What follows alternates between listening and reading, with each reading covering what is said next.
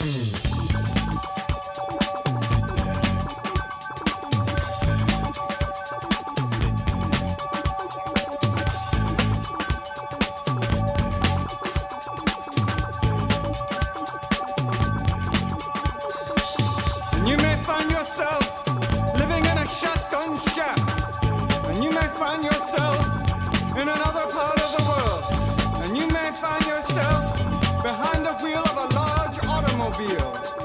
you may find yourself in a beautiful house with a beautiful wife. And you may ask yourself, well, how did I get here? Letting the days go by, let the water hold me down. Letting the days go by, water flowing underground into the blue again. Hey, how's it going, everybody? This is Chris. Welcome to episode 98 of X-Lapsed, where, believe it or not, it's already Cable Day again, and thank goodness for that, because I've been really enjoying this book, and hopefully this one will continue that trend. Let's hop right on into it. This is Cable, Volume 4, Number 4. Had a November 2020 cover date. The story's called The Big Bang, written by Jerry Duggan with art by Phil Noto. Letters VC's Joe Sabino, designs Tom Muller, head of X's Hickman.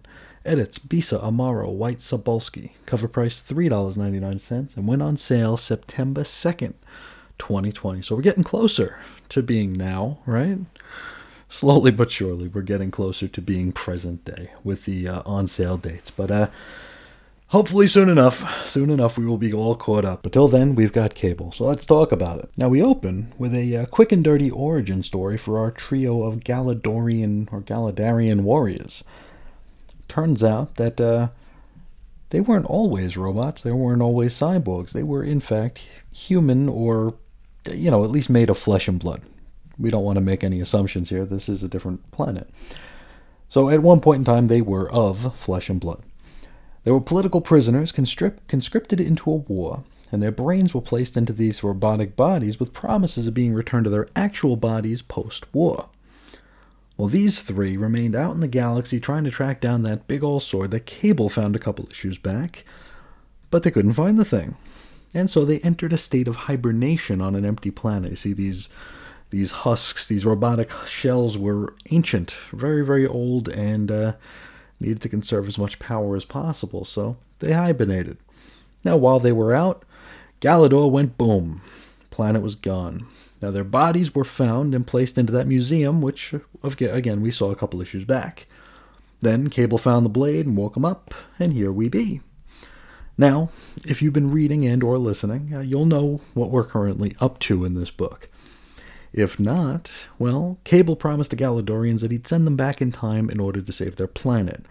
In order to do so, he would need his older self's cybernetic left arm, which has a time machine in it. Our teen Cable here, he fetched it from Deadpool, who had grave-robbed Old Man Cable and had him placed inside a lucite pool table. So yeah, here we be. Now Kid Cable is chatting up Esme Cuckoo, and he knows that he's made a pretty big mistake with the promise that he's made to these Space Knights. He figures it shouldn't be too tough a battle if it were to come down to that, because at worst, it'll be the two of them versus the three cyborgs. Well, not so fast, because no sooner does he say that than like a dozen more of these Galadorian warriors arrive on the scene. So if it does come to blows, it's gonna be messy. Let's do a roll call. We've already seen both of the characters here. It's Cable and Esme. Double page spread of credits, then back to comics, and if Old Man Cable being part of a lucite pool table isn't weird enough, well, here's where it's going to get really weird. Now Kid Cable, he opens up the cybernetic arm that he had stolen, right? His Old Man Cable's left arm. And he opens a little hatch on it, and the innards of this arm look like normal cybernetics, right? He then closes the lid, and he thinks about how he might not have enough time to sabotage the thing, because of course he can't send these cyborgs back in time. And then something strange happens here. He closes his eyes for a couple of panels, looks to be in very deep concentration. When he opens them, he also opens that little latch on the cybernetic arm, only now the insides, while still cybernetic of course, are also equipped with like this D-cell battery-shaped doodad with a biohazard label on it. It's a nuclear device that wasn't there a couple moments ago. Esme is pretty confused, and tell you what, so am I. And I will continue to be confused even after we get the explanation, which hopefully will make more sense to you guys. So, Kid Cable tells the Galadorians that they'll trigger the time machine elsewhere, somewhere less populated, and he suggests that they head out to the southwest. And so, lickety-split, they're in the barren desert. He telepathically asks Esme to plant a Krakoan gateway seed while he gets to work, trying to configure this little doohickey out. He goes to prepare the time machine device while thinking about the time that he killed his older self. He wonders why his older self didn't just time jump away while Kid Cable was hunting him, but then realizes that maybe this was all part of a grander plan. Next, we shift scenes to Old Man Cable, somewhere, somewhen, and he's installing that D-cell biohazard bomb in his cybernetic arm.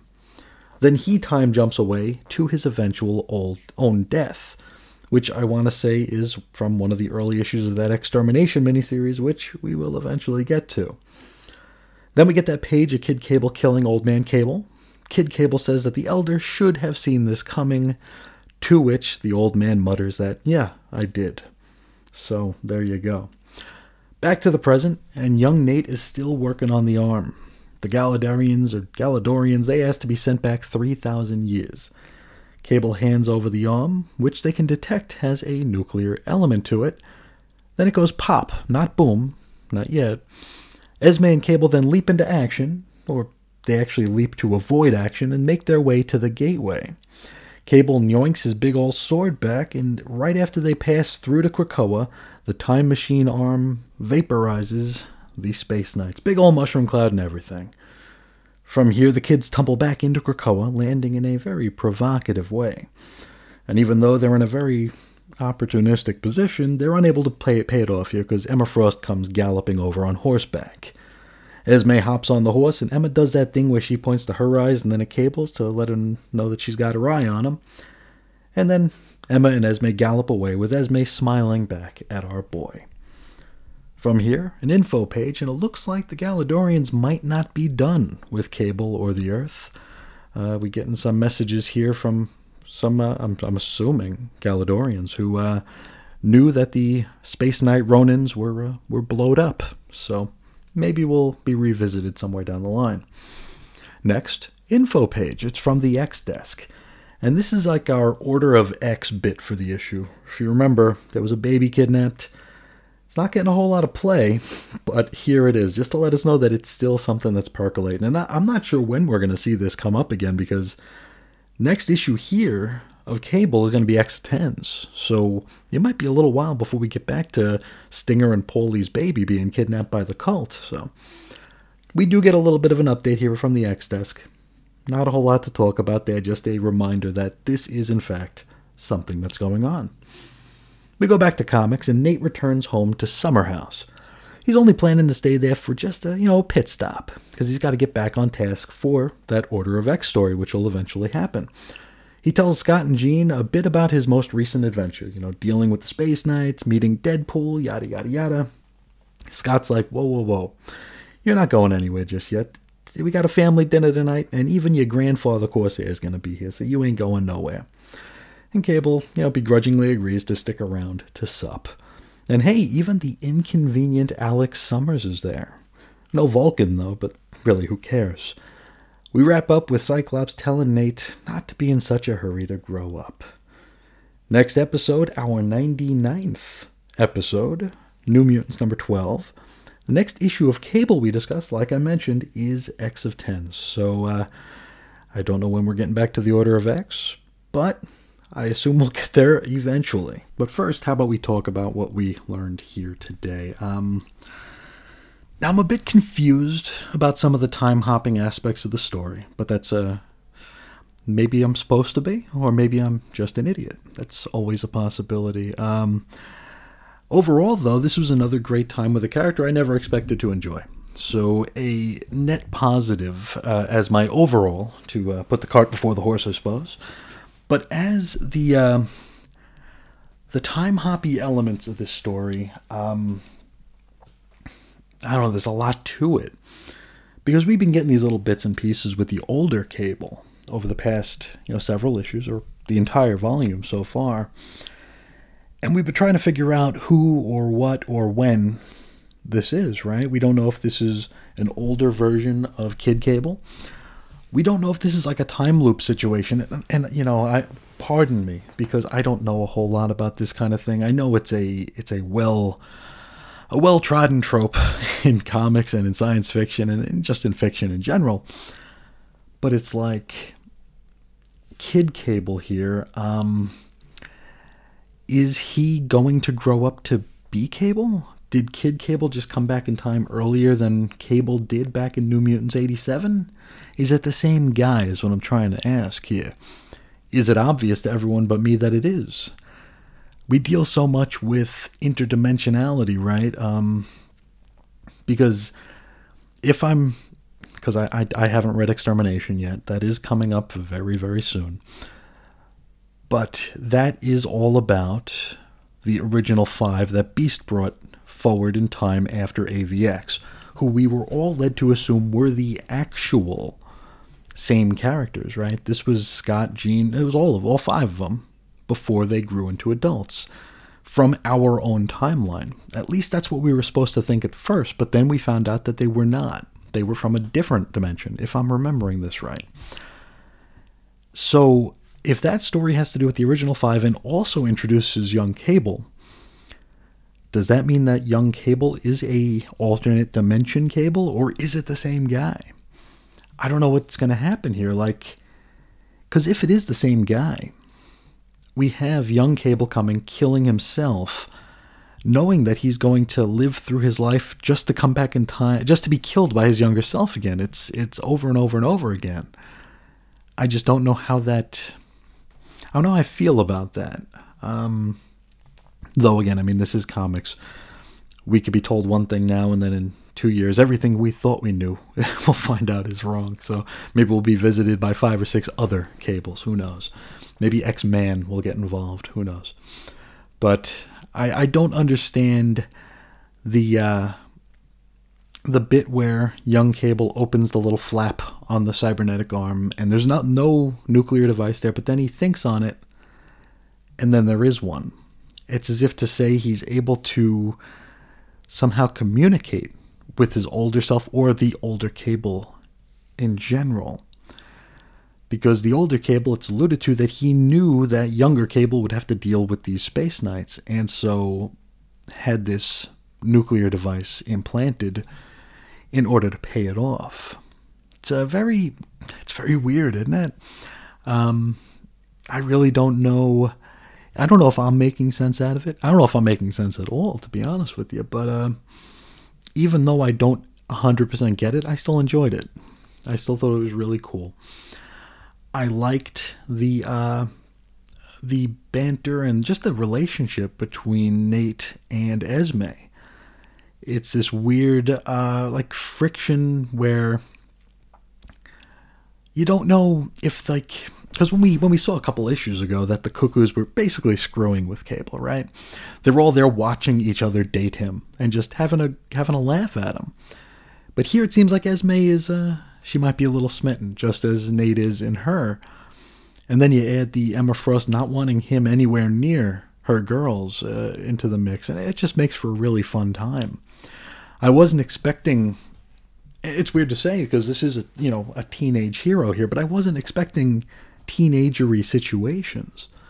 So it's just another very pleasant surprise coming out of this book.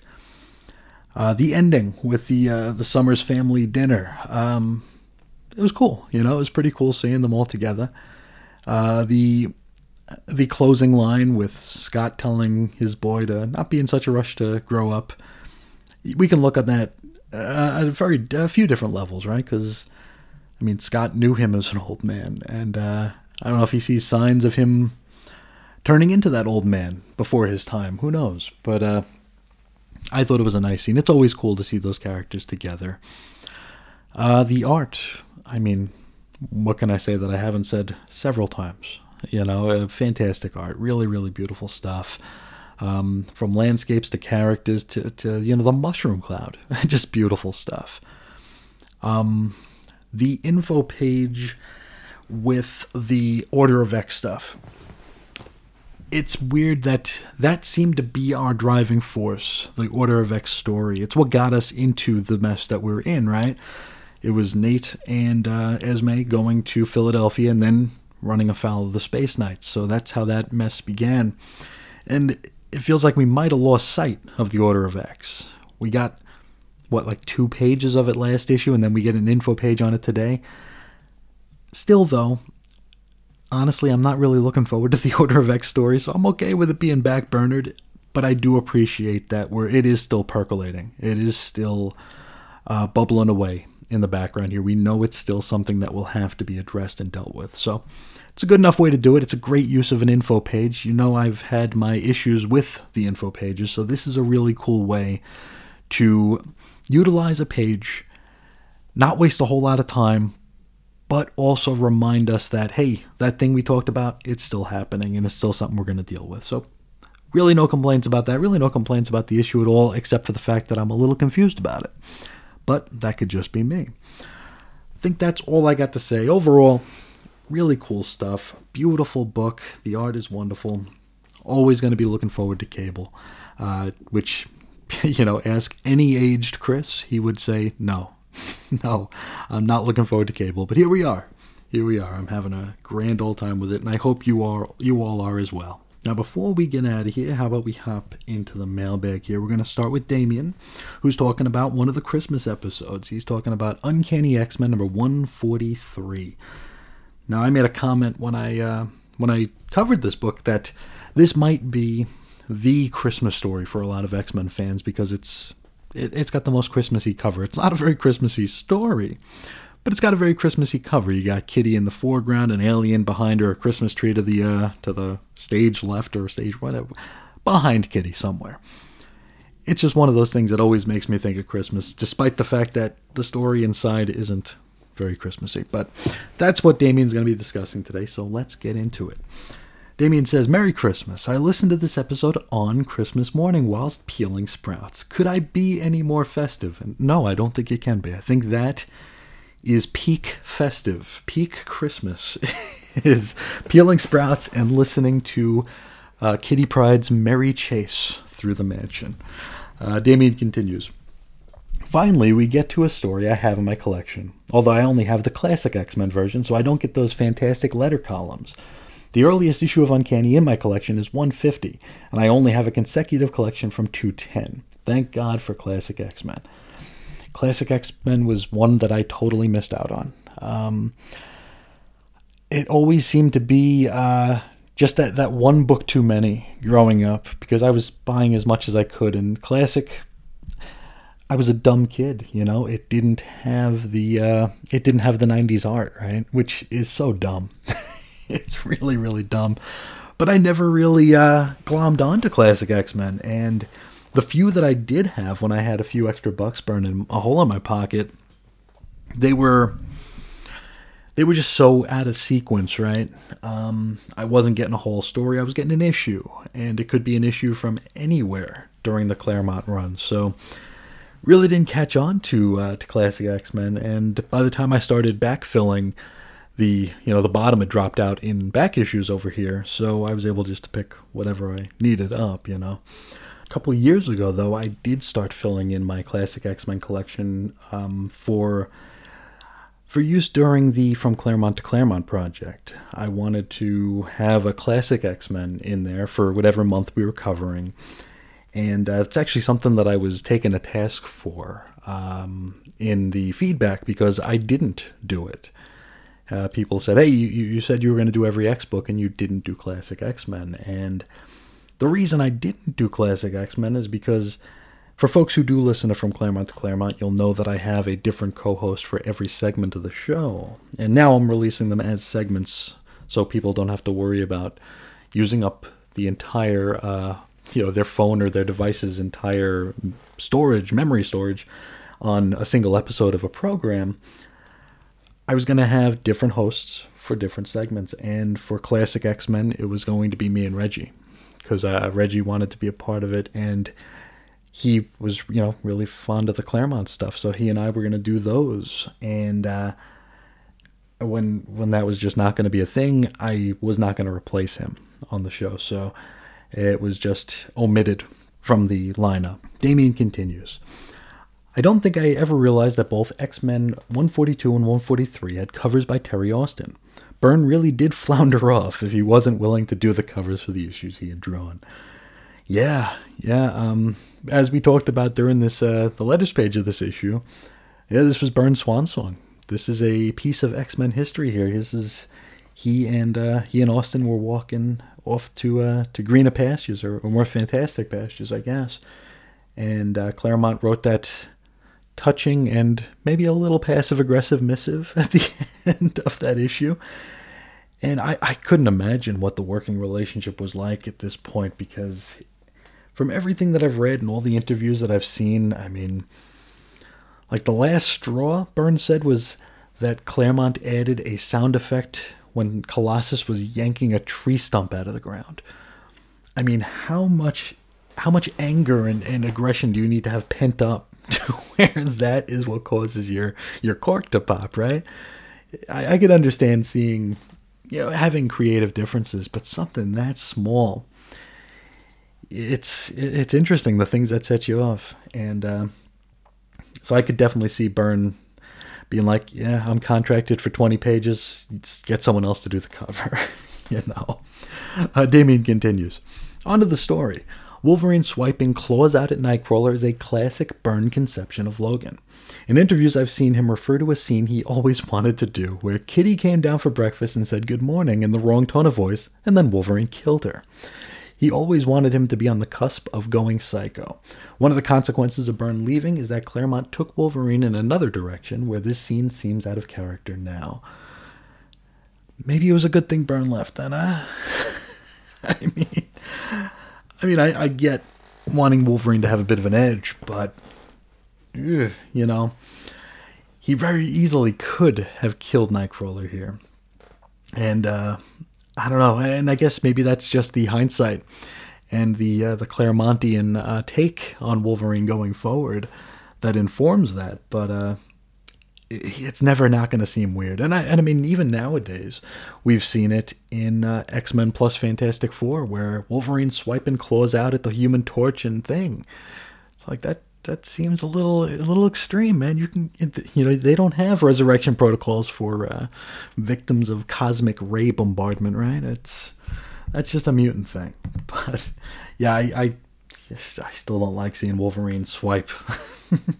Damien continues. I love the fact that you went and researched when Hanukkah was that year. Your thoroughness is impressive. I don't know what made me do it. It's my cosmic treadmill and weird comics history training, just looking for any little bit that I can add that maybe someone else wouldn't. And when Kitty was feeling homesick and Hanukkah sick, it's like, I wonder if this was, was this one of those years where Hanukkah and Christmas kind of merge or kind of are concurrent? And no, it was 2 weeks before. Damien continues. The Kitty Colossus mistletoe scene is weird. I know right from the start Peter was presented as the youngest of the new X-Men. He's definitely mentioned as being 18 or 19 at one point. Unfortunately, both Cockrum and Byrne tended to make him look older, so it's weird to see him presented as a teenager. Of course, Kitty is 14, so it's inappropriate for a 19-year-old to be with her. Kitty having a crush on Colossus makes sense, but him reciprocating is creepy.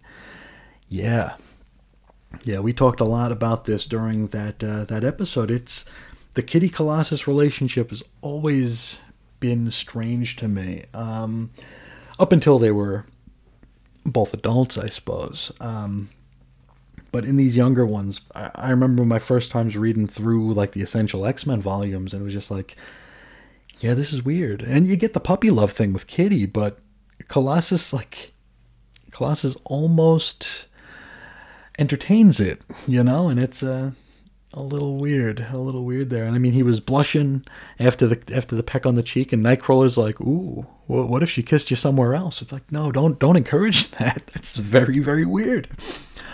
Damian continues. You coped well with the pronunciation problems in this issue. It's always odd to have to say words you've only seen written down. And this was about Lee Forrester. Lee Forrester, who has a full name of who in the hell knows. But Damian says, I always pronounce them as Ungari or Ungarai. And or Engarai. I can't even pronounce the pronunciation. That's how bad I am. These are those aliens that were the alien that came and fought Kitty. I think I called them a Nagari or a Najari. Damian pronounces it Ungarai. Ungarai? I'm sorry. And then Lee Forrester has a crazy alphabet soup of a name that's Aletis or Aletis. Damian pronounces that Aletis, which is probably right, rather than a lettuce, like I say. Only Chris Claremont knows for sure is what he says, and maybe we got to find out. I have no contacts in the industry, but maybe I can get Chris Claremont to record 2 or 3 seconds of audio just telling us how to say these damn words, right? You never know. Stranger things have happened, right? Damian concludes with, overall, a great issue which makes use of thought balloons really well. Like you, I don't understand why they become so unfashionable when they're so useful for building character. Anyway, thanks again for this palate cleansing week. Merry X-Lapsed.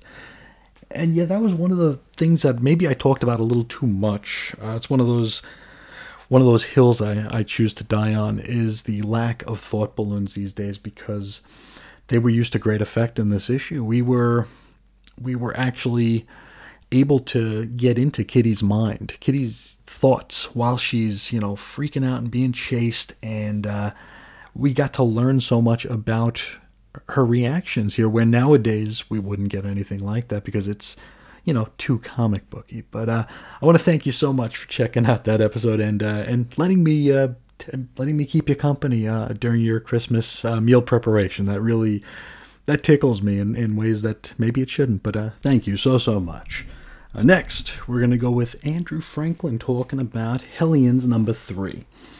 Andrew says, this issue felt very middle chapter. Not a whole lot happened except a fight and a talk.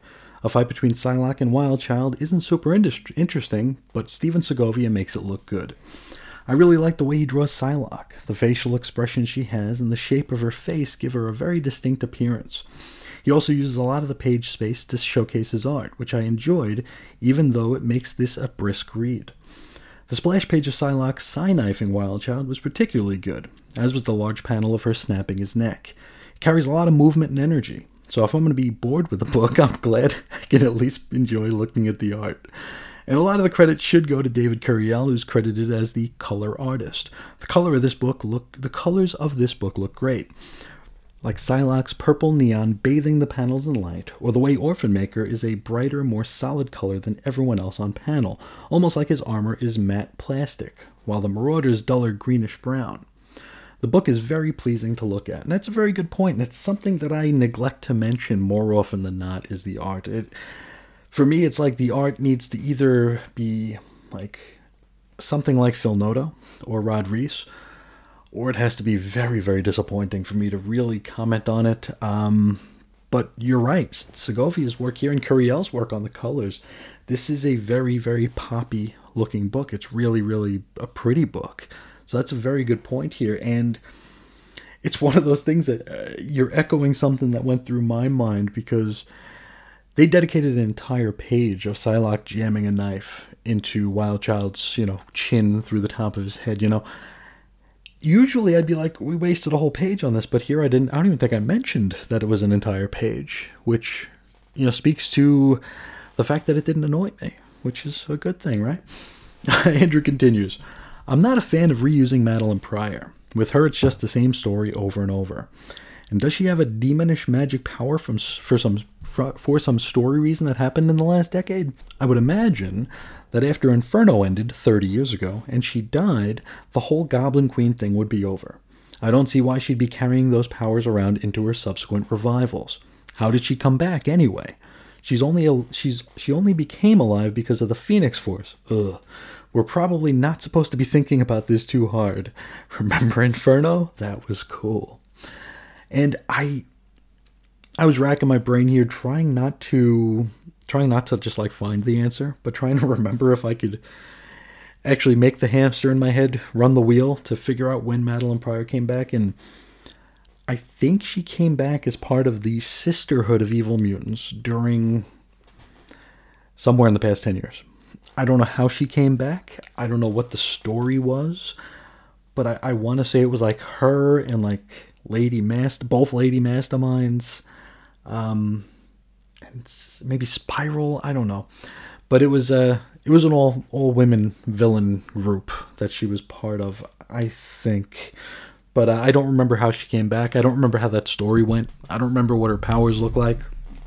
I talked a bit about the use of Madeline Pryor here and how maybe I just related to it a bit, because she spoke a lot about her trouble is the fact that she shouldn't exist, but she does, and now she needs to find a reason to both exist and a way to prove she exists. And she talks about doing so by means of inflicting pain. Because as she inflicts pain, it's proof of her own existence. And I really like that angle, especially since she is, a nothing person or a nowhere person, or however they labeled it there. I really like it. Her powers, I don't think I ever understood them even back in Inferno, but I like the use of her here insofar as she's got an actual beef with the X-Men. They made a paradise home for all mutants except her. She didn't get the invite. She didn't get the summon. And it's one of those things that when I read that she said that, I almost wanted to tear back through the Hoxpox books to see if they drew her walking through the one of the Krakoan gateways by accident, like they did with Lady Mastermind.